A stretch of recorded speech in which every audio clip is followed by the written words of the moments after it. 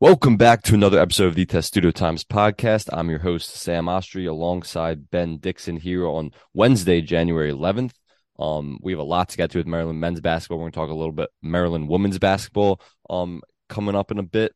But first, Ben, this is going to be an absolute roller coaster of a season, as it is going to be for almost every mediocre or team, pretty much every team in the Big Ten. No matter what tier you're on, it's going to be a roller coaster.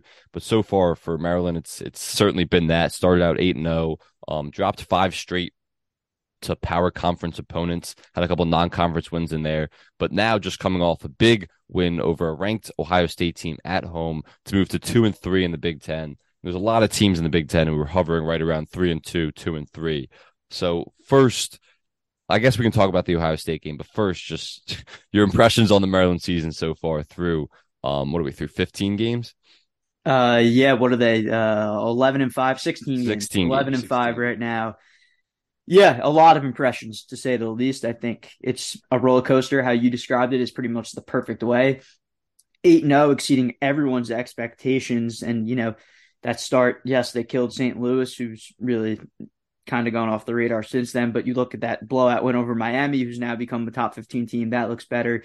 Illinois win has been back and forth, floating between, quad 1, quad 2. They're certainly not as, good, and they've had their own roller coaster, certainly not as good as we expected preseason. And then you go 2-5 in your next 7 games, all things considered, 0-5 against power conference opponents. I'm not really counting those St. Peter's and UMBC wins as anything other than to inflate the win total. And then that Ohio State game was a strong performance, albeit against a shorthanded Ohio State team. But yeah, I think roller coaster is probably the word I'd use to describe it. I think at 8-0, we were probably looking at different flights and hotels to get around the country to, different round of 64 sites and round of 32 sites for the NCAA tournament. I think we kind of took a step back on that in the last month or so, and now big win over Ohio State, who ranks really good in every computer metric, and not ranked in the AP poll right now, but 12 in KenPom as of today. It is going to be a ride. I think this team's going to be firmly on the bubble for the rest of the year. And I think when you look at Kevin Willard's year one from, a big picture perspective, if you told Maryland fans before the season, if you were going to be, floating around 500 in the Big Ten, competing for the NCAA tournament on the bubble all year long, I think they'd take that. However, given the roller coaster ride, 8-0 to now 11-5, and they were 10-5 before that Ohio State game. It has been a ride, Sam, and there's a lot to say about this team right now. That's for sure. When you talk about expectations being reset throughout a season, I think every Maryland fan, if they want happiness the rest of the year as they watch this team, just don't have any expectation. And I think that goes for a lot of Big Ten teams, that you really just can't have any expectation for these teams, because every night in this conference, it's an absolute, you never know what's going to happen on a night to night basis in this conference. I think the biggest roller coaster ride, and we'll talk about the formula that they need, and we'll get into that Ohio State game, but I think the biggest roller coaster ride for this team has been their offense. And it's not just the team as a whole, but it's been their offensive performance, because they looked like one of the worst offensive teams in the entire country out of power conference teams. I mean, I'm talking about worse than South Carolina and the SEC, who just beat Kentucky. I'm talking about worse than Vanderbilt. I'm talking about worse than Minnesota. I mean, this team looked like they could not score the ball, and they really couldn't for long stretches of time. We haven't recorded since the Rutgers game. But in that Rutgers game, I believe it was 14 first half points, or no, 17 first half points. They finished the game with more turnovers. They had 20 turnovers than made field goals with 19. They were kind of competitive in that game, but Rutgers really controlled it the entire game. We don't have to get too much into that game, but it was another just horrific offensive performance. And we were almost like, this is going to be the new norm, because that's how they followed up, again, a horrible performance against Michigan, where they scored 13 points in the first half. So we were like, this is going to be the new norm. This is just a horrible offensive team. It doesn't have the personnel. It doesn't have a system. This team can't make open shots, can't make contestant shots. They can't get to the rim. This is going to be the new norm for Maryland, where they just can't score. And the only chance they have is to grind defensively and kind of try to speed up the opponent with their press, and kind of get easy baskets in transition, because in the half court, they're not capable of putting the ball in the hoop. And then you go, they follow that performance up against Rutgers, a horrible offensive performance, and they put up 80 against Ohio State at home. So it's just like, and they shoot 46% from the field and 38% from three. They finally are making shots. And I do think a lot of it is the home and away splits because this team is way better offensively and shooting the ball at home than on the road and on neutral sites.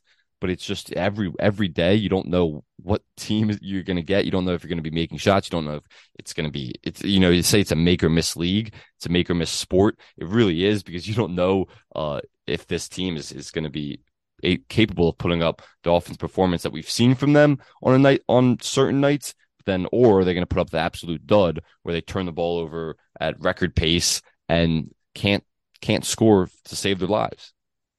Yeah, it has really been a ride. I think it's worth noting that yes, those Rutgers and Michigan first halves were terrible, but it was the same to be said for Tennessee and UCLA. So it was really and Wisconsin before then. Yeah, 4 to 5 straight games against legitimate competition. I believe they got it going towards the end of that first half at Wisconsin, but still not a great start by 4 or 5 of those games. They were under 20 points in the first half. Terrible. It was a really bad stretch, and it was hard to certainly be encouraged by any means there. And even with the Ohio State first half performance and the offensive performance in general, they scored 80 points, nearly 1.2 points per possession. I think that was the most they had since that game against Miami, if you're talking about playing power conference opponents. Right now, this team is 14th in adjusted offensive efficiency, in the Big Ten. There's only 14 teams in the Big Ten, so the stats support it. This team has been brutal offensively, but I think Sunday was really encouraging just from a standpoint of, yes, Zed Key was out for Ohio State. They really had no rim protection, and I think Hakeem Hart was able to take advantage of his matchup against freshman Bryce Sensabaugh, who was, a special offensive player and a really special talent as just a freshman. But I think the matchups worked in Maryland's favor from, a matchup standpoint against Ohio State. But I mean, it has been tough sledding for this team offensively. So the Ohio State game was certainly encouraging. Maybe it was getting back home. That's what Willard credited to after the game. Not sure about that. I think probably more matchup based than anything. And then once they were able to make baskets to start the game early on, Sam, they were able to set up their press, which of course had an impact at the beginning of the second half. I think Ohio State had 5 turnovers in the first 2 minutes of the second half. But when you're making baskets, it helps Maryland. If you're Maryland, if you're making baskets, it helps you get back to your identity of, playing with fast tempo, playing with press, which was a major part of their identity early on in the season. And of course, you can't set up your press without any made baskets. So we saw, I think, Maryland's best complete performance Sunday against Ohio State that we've seen in really since, maybe that Illinois game. I'd probably go back to the Hall of Fame tip-off against St. Louis and Miami because that Illinois game, they did end up squeaking it by in front of a really intense home crowd against a really good team. But I think in terms of a complete performance and seeing everything you wanted to see from what made Maryland start so special, I think we saw a lot of that against Ohio State Sunday. Yeah, and talk about the formula that you need for this the formula this Maryland team needs to kind of compete with some of the top teams in the Big Ten. And it starts with not shooting a plethora of threes. And that's what they've done the last few weeks up until this Ohio State game is you've seen them over rely on the three ball. And the reality is they're not a particularly good shooting team. I'm not saying they put up some bad numbers in games, but I don't think they're necessarily a bad shooting team, but they're not very good. So when you're relying on the three ball as much as they were, especially when it's not, some of them were open threes that they just weren't making, but there was no off ball movement. There was no rotation from the ball from one side of the court to the other, which gets the defense moving. The defense job was so easy against this Maryland offense, especially in the half court, because there was no off ball movement. They were jacking up threes, poor shot selection. So that was the biggest adjustment that I wanted to see moving forward. And we saw it against Ohio State. They only shot 13 threes and made 5 of them. That 13 was the lowest they've shot in a long time. They were jacking up threes in the 20-plus numbers for a long stretch there. So when you're shooting less threes, that allows you to get more shots in the lane. And that's one of the things that Kevin Willard talked about is he said, we have to find ways to score against bigger teams. And that's a difficult challenge. That didn't necessarily happen against Ohio State because, like you said, Zed Key was out. That really hurts them on the interior, and they just don't have a lot of rim protection. That's one of Ohio State's kind of weaker links of their team is the lack of rim protection, a lack of size, especially with Zed Key out. So when this Maryland team had the perfect game plan coming into Ohio State, they were going to get downhill, use dribble drive penetration. When they can get to the free throw line, they shot 33 free throws, which is, and they made 27 of them, which is 81%, 81.8%.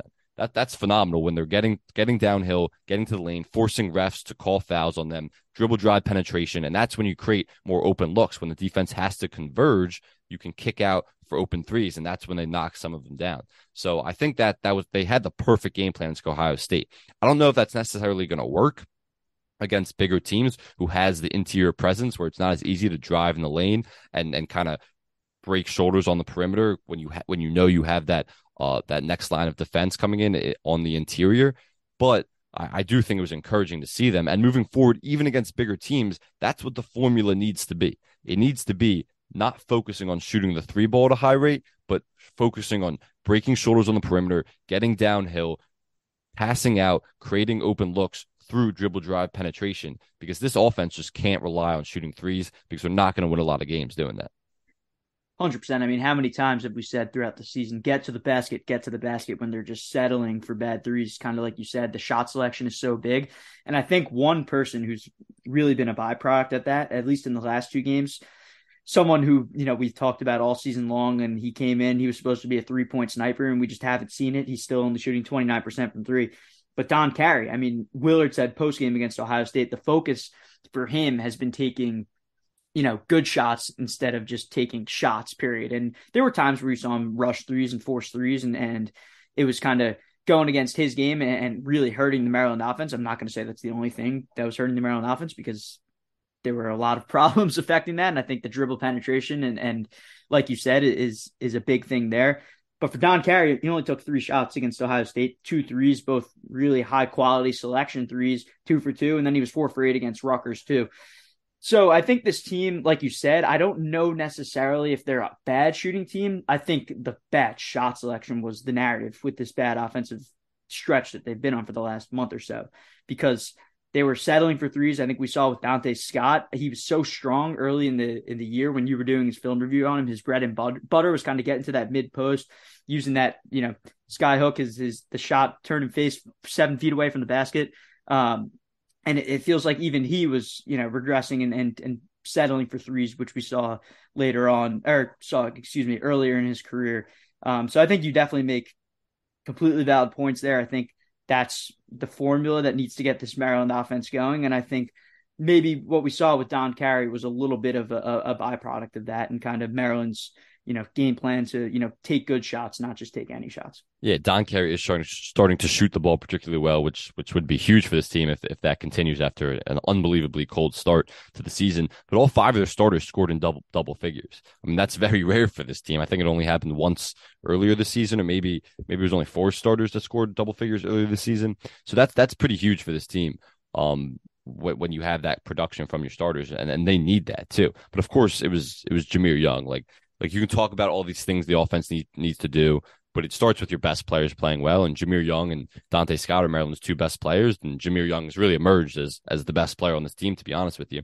And he had a phenomenal game. I mean, he had 30 points. He didn't shoot the ball particularly well from 3. He was 1 for 5 from 3, but he got to the free throw line so much. And when you talk about that dribble drive penetration and breaking shoulders on the perimeter and doing your best to get downhill, that's what Jahmir Young did, and he proved that by getting to the free throw line, because they were fouling him a lot. He shot 15 free throws, made 13 of them. Like I said, finished with 30 points, and also grabbed 11 rebounds, which is huge, because he's a big guard down there, and he likes to get physical and crash the glass, and he's proven that. He had a double-double, 30 points and 11 rebounds. I mean, that's a phenomenal stat line. It was only his 6th double-double in his college career, I believe. So that's just a great job by him, kind of leading the charge and leading this team. And he is the point guard, but also in terms of their game plan. Like if he's getting downhill, it'll encourage other guys to get downhill. It'll kind of set the tone for the entire offense. And he did a good job with that. But like if you're going to get the kind of production that they got from all their starters, and granted, very little bench production, only 6 total points from their bench. And only Willard really tightened the rotation. Only 3 guys played off the bench: Patrick Emilian, Jahari Long, and Ian Martinez. 3 guys you kind of expect. but little production from the bench. But when your starters are all in double figures, that's really encouraging moving forward. No doubt. And Jameer kind of embodied that game plan you said of going downhill, getting to the basket, 15 free throws. I think he had one game with 16 free throws in 2021 against FAU. That was by far his most since then. And 30 points, just so impressive to see that from him, even when he's not shooting the ball well. And you talk about the starting five scoring in double digits. Look, when we were talking about the team at the beginning of the season, we thought they were going to be really bad because they had no bench. And I don't really think those questions have necessarily been answered yet. Ian Martinez has certainly improved. Jahari Long is a serviceable backup point guard, a guy who should improve as long as he stays with Lillard next year. And Patrick Emilian doesn't really bring you much on the offensive side of the ball, and he's an undersized big as well. So I don't know if those worries have necessarily subsided, but to your point, you're going to need that offensive production from your starting five. Yeah, well, look, all four of the five starters played 30 or more minutes, and the only guy who didn't was Julian Reese, who's again in a little bit of foul trouble, and they have a serviceable backup in Patrick Emilian, even though he's not necessarily a big guy. He's been pretty productive and efficient on the floor on both ends, and so he played 20 minutes. So when four of your five stars are playing 30 plus minutes, that's kind of ideal for this team. But part of that is Maryland played on Sunday. They don't play for a week. This was their longest rest period since like the Christmas break, when they had that after that grueling 5-game stretch. But so that's part of it. Like, you're not going to have a lot of week breaks, if any, the rest of the season in the Big Ten. So when those guys are playing 30 plus minutes on a nightly basis, it's going to kind of get difficult when you only have 2 days or 3 days of rest in between rather than 7 days. Yeah, really weird scheduling on the Big Ten part. I think they're playing at least 2 games per week or in a 7-day span for the rest of the season. Could be wrong there with my math, but I'm fairly certain that's correct. Yeah, I mean, to have all 5 guys contribute like that, I think if Juju had that shoulder scare too, he probably would have played 30 plus minutes as well if he was on the floor there. I think with him, seeing his aggression with Zed Key out was also an encouraging sign. But go ahead, Sam. I was just going to say, like, we talk about the game plan, and it worked against Ohio State. Get to the rim. They don't have a lot of interior presence. Limit the 3-point shooting. Only attempt good, solid looks from 3, but really have your offense be predicated by dribble, drive, penetration off the dribble. So then that worked against Ohio State to a T. That was a great game plan. Whoever came up with it, Willard and his staff, and Maryland's players, to their credit, executed it really well. That's only going to work against a handful of other teams throughout the Big Ten the rest of the way. Penn State will work against, we were talking about this earlier, the Minnesota, Nebraska, it might, like, when Michigan, that game plan would never work against. You saw it earlier this season, didn't work. But they're, again, coming up in 2 games. They play Michigan next Thursday. 8 days from today, Michigan's coming to College Park. That game plan doesn't work against Michigan. Maryland's going on the road soon to Purdue. That we know that game plan certainly will not work there. Yeah, against Zach Edey and Purdue. Indiana, there's a bunch of teams on their schedule where that game plan, when they have interior presence, and that's the thing about the big. It's like the year of the big in college basketball. It's the year of the big in the Big Ten too. So that's really difficult as they kind of figure out their game plan the rest of the way against certain matchups.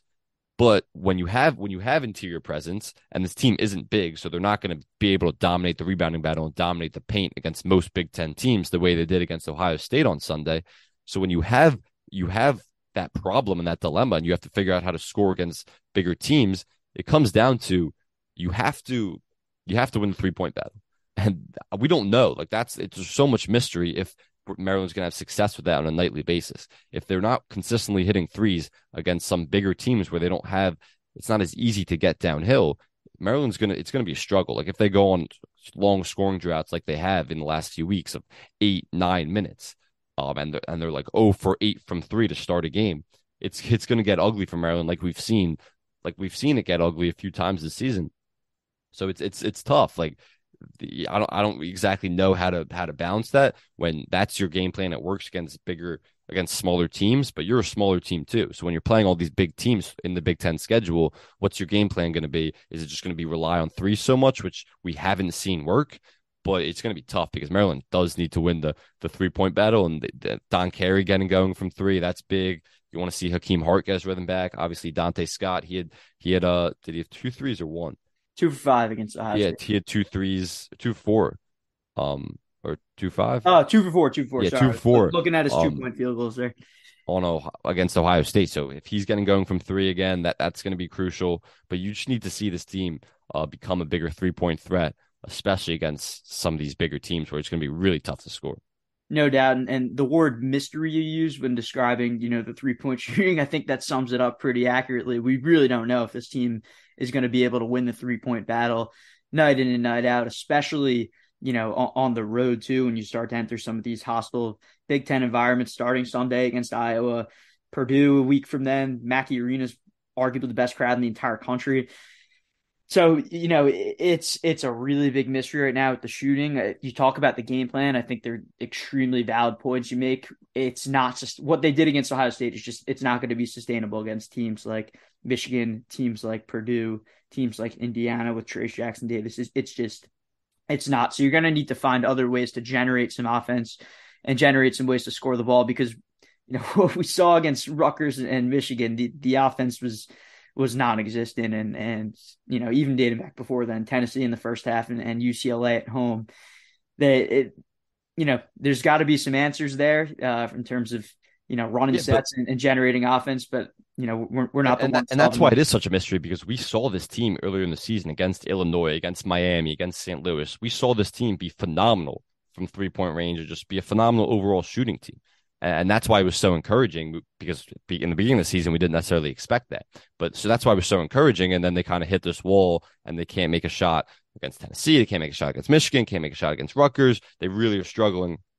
Of course, UCLA, they're really struggling shooting the ball. So that's why it's like on a nightly basis, like, what are you going to get? Like, could they come on the road against Purdue and make 11 threes and have a chance to win that game? Like, it's possible. And I don't think we should be shocked by any of that. But at the same time, because they have good shooters, like Don Carey's a good shooter, Dante Scott's a good shooter, Akeem Hart, good 3-point shooter, but at the same time, if we've seen them come out 0 for 11 from three, so that wouldn't be surprising also, which is interesting.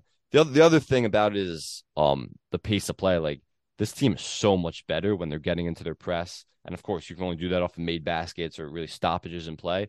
But when they're pressing and they're dictating the pace of the game, which is so important for them, they can't let the opponent dictate the pace. They need to dictate the pace, especially for a smaller team. You want to control the pace and play with a ton of it because to get out, that's what you want to do if you're a smaller team. You want to get out in transition. You want to run. And that starts with pressing, speeding up the opponent, creating turnovers if you can, and just Ohio State did 12 turnovers the other day, and just getting out in transition through that. Maryland 16 points off of turnovers against Ohio State, just getting out in transition, playing really fast. And that might mean shooting an abundance of shots and threes, but the more you can get up, the more you have a better chance of making. So if you're shooting a lot of shots and you're playing really fast and pushing the ball out in transition, I think that's another part of the formula for this Maryland team to have success the rest of the season. Yeah, and it's also, I think, the other side of the turnover battle too. Like, you look at the game at Rutgers and they had 20 turnovers at Rutgers. It's, a lot of those were on forced errors too. So I think it goes beyond just the game plan perspective. And if you're turning the ball over carelessly in the league, which we saw them doing, clean up a little bit against Ohio State, only 12 turnovers, you're not going to find yourself in many winning situations either. Yeah.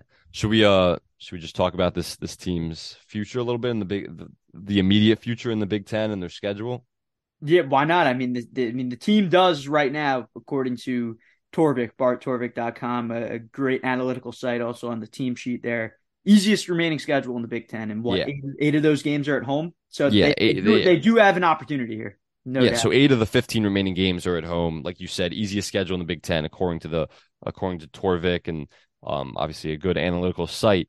The big thing about any team in the Big Ten who's going to be on the bubble, and Maryland especially, is you got to take care of your home games. And we saw that against Ohio State. They've struggled on the road against Rutgers, against Michigan, but you have to win your home games in this conference.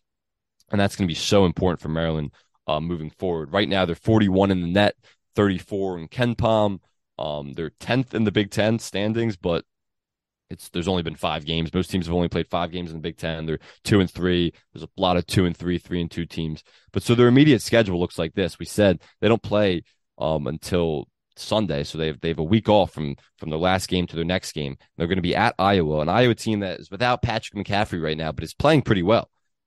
After I thought they didn't really have a shot at the tournament, they didn't look really good through the beginnings part of the season, but they're playing good basketball right now. That's never an easy environment to go into. They play at Iowa, then they're going to be back home at Michigan, on the road against Purdue, back home against Wisconsin.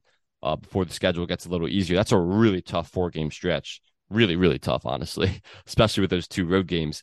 Michigan and Wisconsin are both home games, and they're both rematches. We know Maryland got blown out when they went to Ann Arbor. Maryland played Wisconsin their first Big Ten game of the year, and they got off to a really slow start, but it was competitive by the end. They only lost by a few points. Those are rematches that you kind of need to win. Over these next 4 games, starting with Iowa, where do you see Maryland's record kind of ending up, and where do you see them stacking up in these games?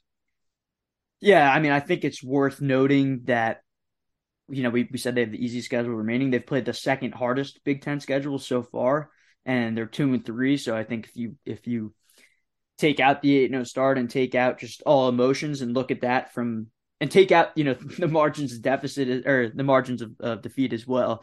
Not terrible, all things considered. This next stretch of games at Iowa and at Purdue are going to be really hard. I think in this next 5-game stretch, Iowa on the road, Michigan at home, Purdue away, then Wisconsin and Nebraska at home, you want to go 3-2 in that stretch. You got to win all those home games. You can't get swept to Michigan, who, as much as they looked like world beaters against Maryland, is not really that good of a team, and probably on the outside looking in of the NCAA tournament picture right now. You can't get swept by Wisconsin, who, yes, they're in the AP poll, but they're 57 in KenPom right now, and Maryland is 34, much higher. A game they probably could have stolen on the road. They did not. You got to win that one at home. And then Nebraska, of course, at home. If you lose that game, there's going to be some big issues. I think Nebraska is tougher than its ranking and its record right now, but still, you can't bow down to Nebraska at home. I think they're gonna lose this Sunday at Iowa. I think Iowa, after losing to Eastern Illinois, has really gotten back on track. They came back and beat Indiana after being 20 down, and beat Rutgers on the road. I mean, no one just walks into the rack or Jersey Mike's Arena and wins a game there. And that win for Iowa's looking much better now, given the way that the Cyclones are playing. And then on the road at Purdue, was just the number 1 team in the country, against the National Player of the Year favorite and Zach Edey. That's going to be really hard to win as well. So I think you're okay losing those 2 games. You want to win the 3 games at home. But I think more importantly, you want to compete in those road games. You don't want to, have those 30-point losses, even the 14-point loss at Rutgers. Once Rutgers went on that run early in the second half, Maryland was never within arm's reach, never within single digits. So we'll see. I think you want to go 3-2 in that stretch, and then the schedule shapes out. You got Indiana at home if you're riding some momentum. Indiana obviously underachieving there as well. That's a game you might want to win on January 31st at home. And then Minnesota on the road has been the worst team in the 10. But, the Big Ten's hard, Sam. Like you and I have talked about many times off the record. It seems like any team who's the underdog is able to compete. Yeah, that's the thing. Like this conference is so wacky, and it's so like mediocre. I think this year is the right word. Like it's just not a very good conference this year. Like Purdue is the odds-on favorite to win the conference, and I think they have a chance even to make a deep run in March. But I don't see anyone else in this conference having a chance to make even a Final Four run. It's not a very good conference, but there's so many decent and solid and mediocre teams, and it seems like almost all of them are. And that's why they kind of cannibalize each other, and it's so difficult. And that's been the argument for years of why this team can't win a national title, or why this conference can't win a national title. But it's just so difficult night in, night out in this conference because everyone's so evenly matched. Like no one's better than anyone else. Like that's why I won't be surprised if Maryland beats any team, maybe other than Purdue on the road. Like even Ohio State was the second best, considered the second best team in this conference. Maryland beat them at home. There's no one in this conference I would be like, oh wow, like that's shocking. Maryland beat them. But at the same time, if Maryland loses to anyone in this conference, I wouldn't be like, oh, like that's a shocking loss. Like maybe Nebraska at home, maybe Minnesota, even though they play them twice. Other than that, like it's really like there's no surprise night in and night out who Maryland could beat or who they could lose to in the conference. But I think the really important thing that you said is they have to look competitive because they've looked horrific on the road in their Big Ten games so far. Wisconsin was competitive at the beginning of the season, but they got off to a really bad start, trailed by like almost 20, I think, or maybe 18 in that first half. Michigan, we know, was an absolute disaster. Rutgers, the score says only 14, but it felt like Rutgers had control, but like they were up 20 the entire game, even though it was only like a 4-point game at some point in the second half. Maryland didn't really have a chance in that game, especially on the road. They have to look competitive, and they can't go on these scoring droughts of 8-9 minutes where they can't even get to the free throw line. They can't hit a shot. They're turning the ball over at record pace. That's not going to be the right formula for them to win, especially on the road. But just looking at their schedule the next 4 games, I think this team would be lucky to go 1-3 over this next 4. Purdue on the road seems like a loss. I think they're going to lose to Iowa on the road this week, even though I think that's going to be a really competitive game just because the rest that Maryland has. It's another game where their starters can play 30-plus minutes. And we've seen that if their starters are playing 30-plus minutes, that's kind of a key to success for them. But it's difficult when you have games one day and then you only have 2 days off, and you're playing another game 3 days later. So I think they're going to lose to Iowa. I think they beat either Michigan or Wisconsin. I would probably lean Michigan at home. I think a lot of students will be back for that. That's like right when classes start. So I think that'll be a great environment at home. But then I think they lose to Wisconsin because I think this Wisconsin team can compete for the Big Ten title. So I can kind of see them going 1-3. It would be a miracle if they go 2-2 in that stretch. And I think they would be lucky to go 1-3. There's a good possibility they're 0-4 over these next 4 games. We'll see. I think they're going to compete at home, given what we saw against Ohio State, and it obviously matters if they compete at Iowa. To be fair, right now they are favored by multiple possessions according to KenPom in both those Michigan and Wisconsin games, but I think that's easier said than done given the fact that those games are also week plus away. Right, 100%. But I also think it's worth noting that we've seen those teams, and we've seen Maryland completely just blow it at Michigan. And look, I don't think they're losing by 35 to Michigan at home, but at the same time, like, what's the game plan for Hunter Dickinson? He might not have 32, but he loves playing Maryland, especially he's going to be love playing Maryland in College Park with fans. This is the first time he's going to be playing in front of the College Park fans. Yes, since all those beef and all those wars he's had with fans and of course the previous coach. So this is going to be the first time Hunter Dickinson returns, but they don't know, like, forget all the off-court drama. Like, on the court, they don't have a game plan for him. He can step out and shoot the ball. They don't have an answer. He will destroy Julian Reese, force him in foul trouble all game. Patrick Emilian, if you double him, they have shooters to kick out to. Offensively for Maryland, they're not good at, like we talked about earlier, they're not good at scoring against bigger teams. They can't get downhill with Hunter Dickinson just hanging out in the paint. It's going to be really difficult. It's I get they're at home. I get this Michigan team isn't that good at all, but it's a matchup thing. Like, how Maryland doesn't have the matchups to beat a Michigan team? I agree. I agree with that. I think also Jet Howard is ultimately talented on the perimeter. Probably going to be an NBA guy for Michigan right after this year. Kobe Buffkin's been good early on in his career. I would agree with you. I think Maryland really struggles to match up against Michigan, even at home. That crowd is going to be probably it's going to be a pretty vicious student section for Hunter Dickinson, I would imagine. There's really no love lost.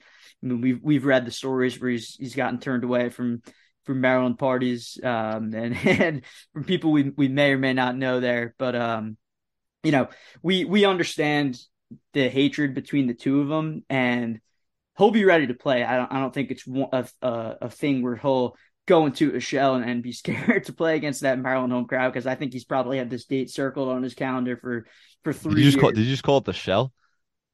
No. I said he won't be scared to come out of his shell against. I thought we were back in football. No, called it the shell for a second.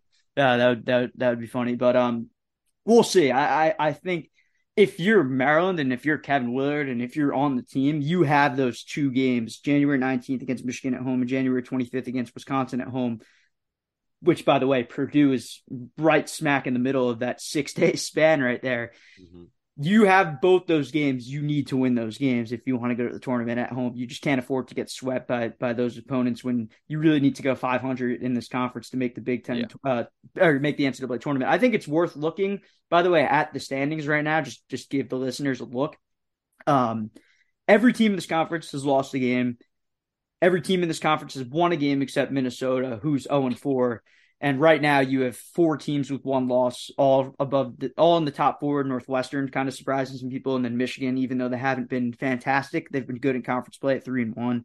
And Maryland's 2-3. So look, this team's not going to be competing for a conference title, but you want to secure that single bye. You want to go around 500 in Big Ten play. And I think by doing that and competing, because of course the deficit matters when you're talking about the net and other computer rankings that the tournament takes into account. And then of course the eye test as well.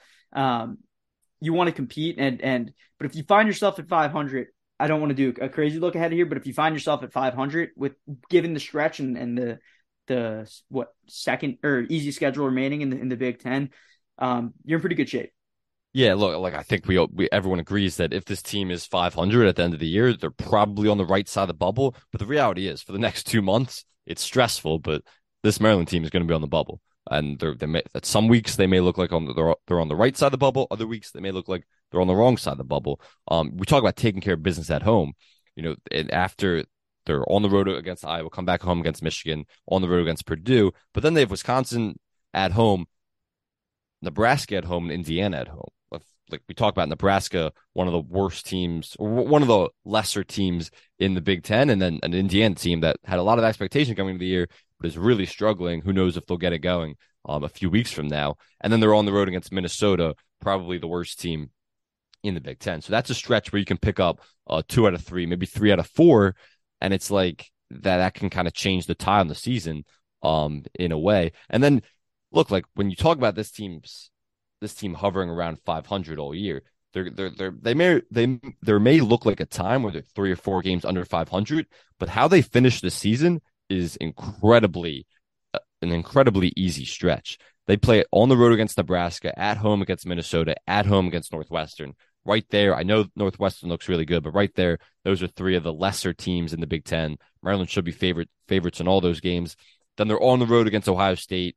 Can almost guarantee Ohio State wins that game after Maryland beat them in College Park. And then they're on the road against Penn State to finish the season. So that's a stretch right there where they could go 3-2, potentially 4-1, and kind of booster their record going into the Big Ten tournament, which again could play a factor in whether they get selected on Selection Sunday or not.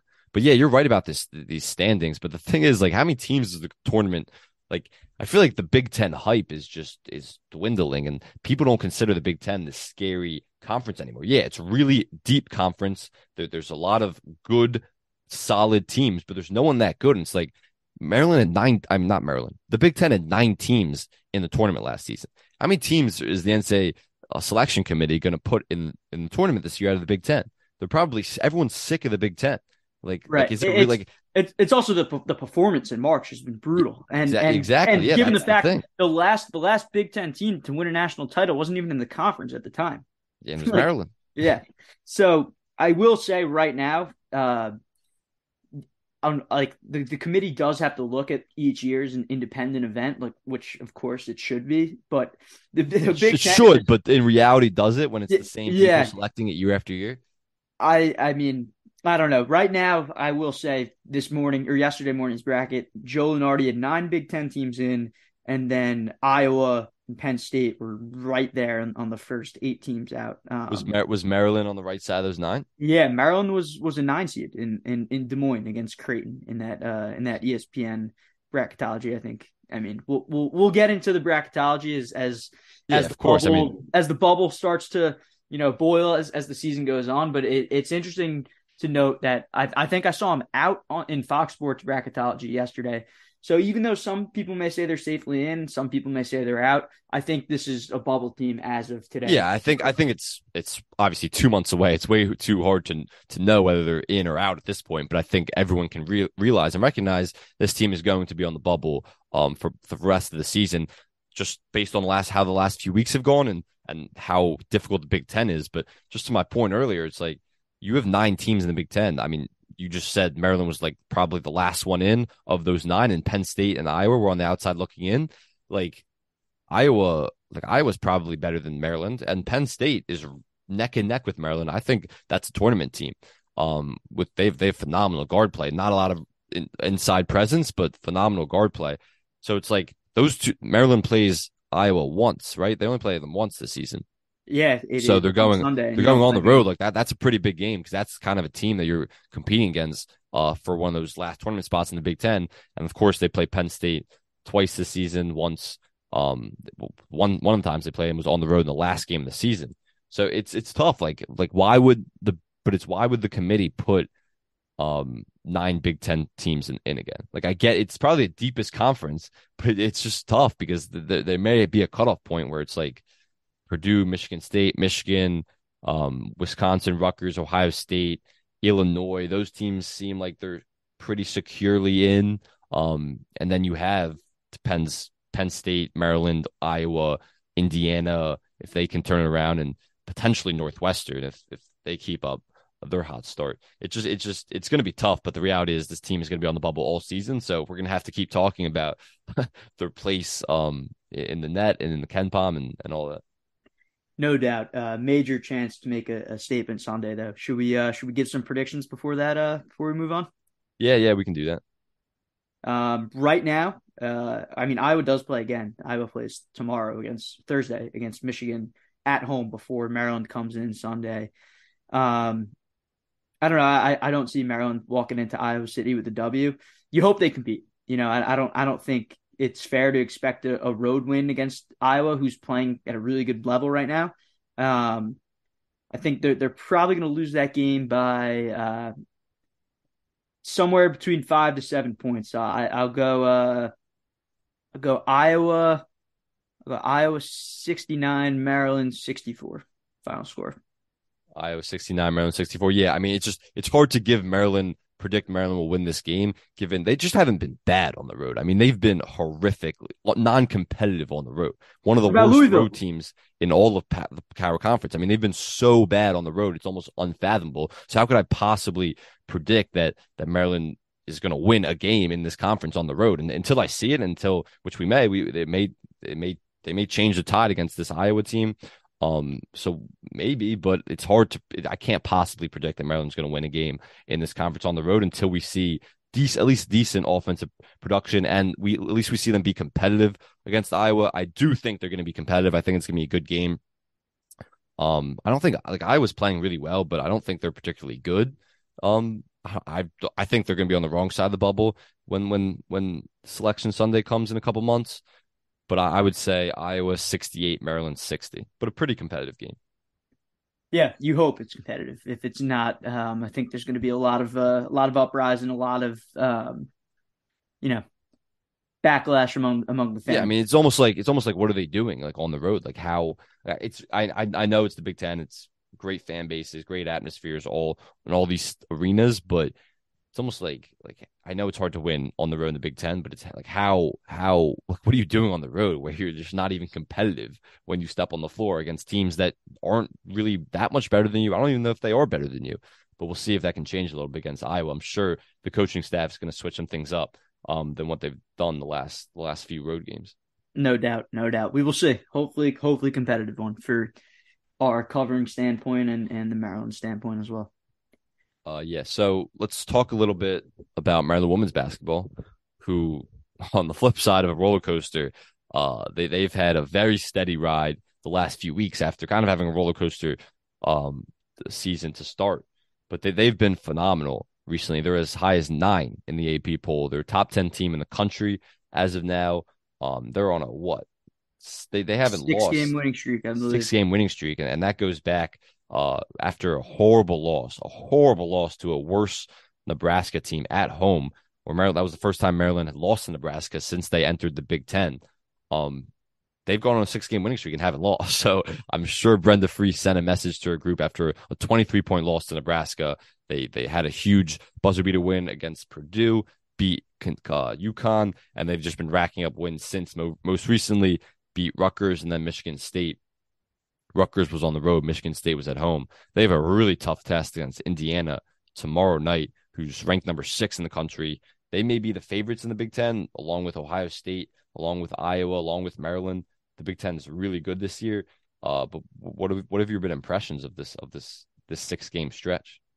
A really, really good conference. Going to be a brutally tough game tomorrow night at Indiana. I think whoever wins that game will probably separate themselves as being able to, stick near the top, and then with Ohio State, who's 6-0 in the conference, and have a chance to, stay up there and as we move into February and later in January. But this 6-0 stretch has been really impressive. I think we talked about the UConn game on an older podcast. Beat UConn, who was shorthanded by 7 on December 11th. That was a month ago exactly. And they've been on a roll since. I think a 10-day break after that, and then a 9-day break after the IPFW Fort Wayne game on December 21st before playing Minnesota on December 30th. I think those breaks had to have helped this team because they're just rolling in Big Ten play. You beat Minnesota by 22, beat Rutgers by 11, and then beat Michigan State by 9. They outscored them 30-11 in the third quarter. I mean, it was a close game until it wasn't there. I think you're seeing this infusion of talent. Abby Myers coming in from Princeton. It's been an absolute, star for Maryland. Only 11 against Michigan State, 22 against Rutgers, 17 against Minnesota, had 20 in that win against UConn and 19 against Purdue. She's been great coming in. Diamond Miller, of course, the WNBA prospect there, led the team with 25 against Michigan State. And I think you're starting to see a big difference here with Lavender Briggs, the Florida transfer. Our beat has been all over it on the site. If you haven't, check out their website or check out their articles on testudotimes.com. She scored 15, 10, and 14 in her last 3 games, all Big Ten games, after scoring double digits once before against Pittsburgh on November 27th this season. She was a 20-point per game scorer at Florida. She's come in, really starting to make her impact felt there as well. So I think you're starting to see this star power and the new faces on this team. Look, when you have a completely new team, all things considered, other than, Diamond Miller and Cheyenne Sellers and Faith Personas, who was hurt for a lot of last year, kind of blend together. I think you're starting to see that and starting to see the chemistry just get better and better every game. And it's a really good sign coming into some of these marquee games here in January. Yeah. I mean, this team is playing well, entering the heart of Big Ten play. And that's kind of what you want to see. Like, you want your teams to play best at this point. And obviously at the end of February, early March, as they enter the tournament, both conference and NCAA tournament. That's what Brenda Frese does. Like, that's what she gets her teams to do. Obviously after that Nebraska loss, they've completely reset. Have had some breaks, like you said, that have helped them. And Brenda Frese has addressed what was needed to be addressed. And you've seen Abby Myers, who kind of had a rocky start to start, some good performances, some not so great performances. Brenda Frese kind of challenged her in the media and kind of challenged her, I'm sure, behind closed doors and publicly, and wanted to see better performances out of her. And she's been very steadily just great. Since then, obviously, Diamond Miller has been the star that everyone expected her to be entering this season and throughout her entire career there. And like you said, Lavender Briggs, Cheyenne Sellers, all those, like, they've just been getting contributions from everywhere, and they look really good, and they look like they could win the entire Big Ten after in the beginning of the season, it kind of looked like they would be competitive towards the top of the Big Ten, but the Big Ten's so good with Iowa and Caitlin Clark and Indiana and Ohio State. Where do you see this team? They're right now they're ranked 3rd in the Big Ten, just based on the AP rankings. Ohio State's 3, Indiana 6, Iowa's 12, Michigan 17. Where do you see this team kind of ranking up in terms of their Big Ten standing? Where if this would be their most impressive Big Ten, if they win the regular season Big Ten regular season title or the conference title, this would be their most impressive by far, just of how talented and how deep this conference has become after Maryland just dominated it for years and years. Yeah, and we've talked about it on previous podcasts with the women's team and non-revenue sports as well. The Big Ten has kind of taken the lead of Maryland ever since Brenda came and they dominated the conference when Maryland joined in 2014. Dominated since then. Now you're seeing the program at its or the conference, is its absolute best. Indiana's a perennial contender. Now Ohio State is, Iowa, Michigan, Illinois is playing great. Like, there's 4 teams in the top 12. Ohio State still hasn't lost a game at 17-0. I think this is a team that'll finish top 3 in the conference. I'm not going to go out there and say they'll win, just given the fact they have all these tough games left. They still got to go at Ohio State in the season finale. We'll see. Maybe that one matters. At Indiana tomorrow night. That's a national TV game on Big Ten Network, 6:30. And you guys still got to play Iowa. You still got to play Illinois. Iowa twice, excuse me. So you'll play them on the road there as well. Caitlin Clark, obviously phenomenal talent. I'm going to go third in the Big Ten. They're tied for second right now. I just think, given what we've seen from this team in its low moments, I think they've moved on from there. But you're going to fall in the Big Ten. There's just going to be some games you'll fall on the road. Iowa has been getting great crowds with Caitlin Clark. Ohio State, the school has rallied around that one. I have friends who go there, and they've been telling me about the women's team. I didn't even know they followed women's basketball, but Ohio State is 17-0, and they've been great there as well. I think somewhere around that 3 range, I think they'll secure the double bye in the Big Ten tournament. I think that should be the goal. Obviously, the goal should be a Big Ten title, but I think if you secure the double bye in a conference like this, it was certainly a successful season, given the fact that, this team is just completely new. Yeah, and that's kind of why it was expected at the beginning of the season. It's because it was such a new roster, and we read stuff about Brenda trying to have team trips, try to build the chemistry and bring this team together because it was such a new roster, and that's why it was expected a little bit at the start of the season. They were going to have those bumps, and they were going to figure it out and improve as a unit as a team as the year went on, and that's what they've done. When you look at their schedule, obviously very tough road match against Indiana tomorrow and Thursday. Then there's a stretch here to finish the season where they're at Iowa, home against Ohio State, like you said, 17-0.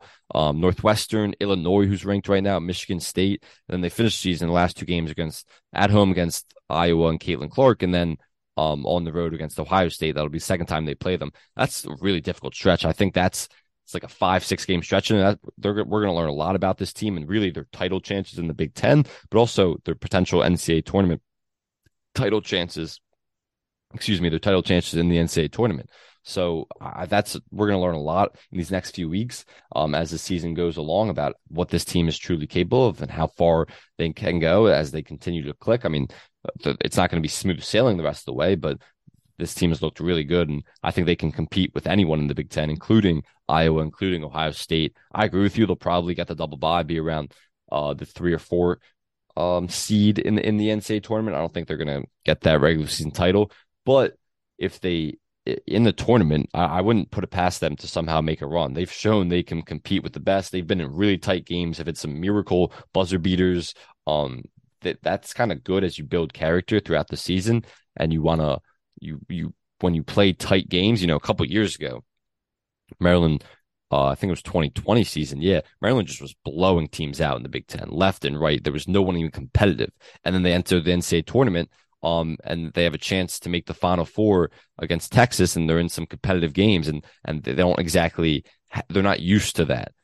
So they get upset by Texas, or I don't know if it's an upset, but they lost to Texas, and don't end up making the Final Four, and that Maryland team was a 2 seed in the line on the bracket, but they were one of the best teams in the country, no doubt. So, but that was a season where they were just dominating everyone, winning by 20, 30 points, scoring 90 plus points per game. And they didn't really have the tight game experience and the close game experience that you need as you enter postseason play. So I think that's really going to help them. They've had that so far this season, and I'm sure they'll continue to have it against such strong competition in the Big Ten. So I think that'll help them, and we'll see what this team's capable of the rest of the way. No doubt. Definitely an exciting time for Maryland and Brenda Frese just to be right back on track after losing, Angel Reese, who, by the way, might be the best player in the entire country, and Ashley Owusu gone.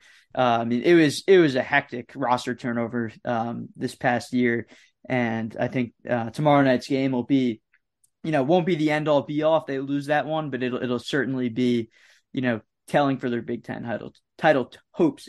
Big Ten title hopes. So we'll see. Yeah, absolutely. All right. Well, we appreciate everyone listening. We'll be back on the air next Wednesday. Maryland will have men's basketball will have 1 game under their belt against Iowa. We'll see.